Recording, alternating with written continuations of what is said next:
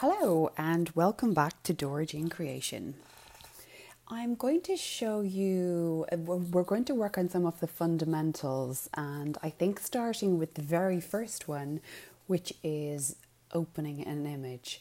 So that seems quite basic, but even the way that I work, if I'm starting a new creation or a new piece of artwork, it's not just as simple as opening an image. I have to think about what size I would like it to be before I start. Simply because we're getting different elements and different images that I've taken or that we have taken, and we're going to put them all together. So I'm going to just talk you through the process that I do.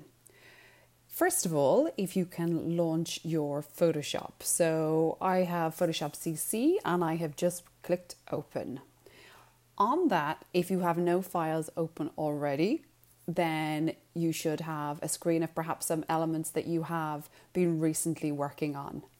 So don't worry, whatever screen you're presented with, if you left some images open before, they will probably pop up on screen.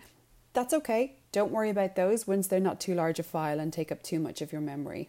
So starting from the beginning, we have launched our Photoshop.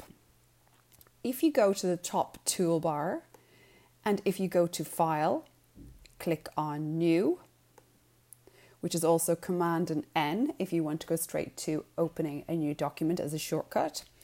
And I open my art documents with, they go to all sizes, but my standard presets that I have set on here are 6000 pixels by 6000 pixels, resolution 360, RGB color, 16-bit, and on this occasion we'll have the background in white, but mostly I use a very soft grey.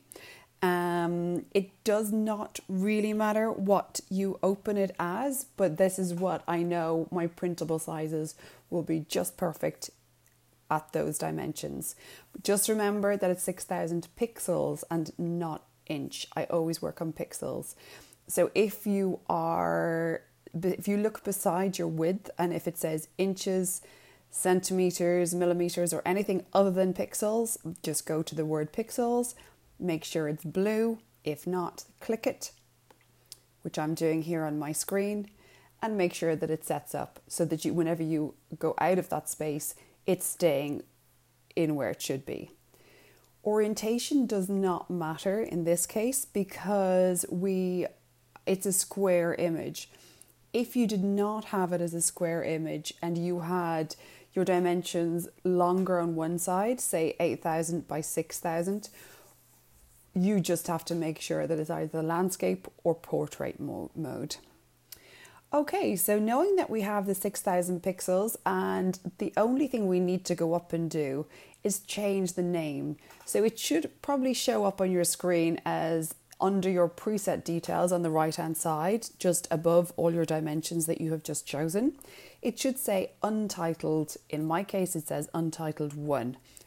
I have a very bad habit of not naming my images until I'm some way through them and they develop a character, and then, because I do start with a preconceived idea of what I'm going to do. I always do. And I'll talk you through a little bit of that on perhaps the next tutorial. But in this case, we're just going to have it as test. Now let's spell it right. Test image for show.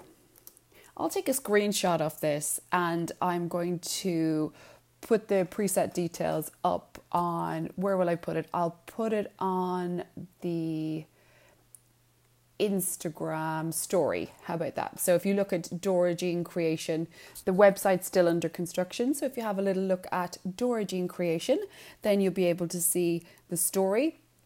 And eventually it will actually be showing in the on the website as well. So it's test image for show, and you'll be able to see the presets as I have them set up there.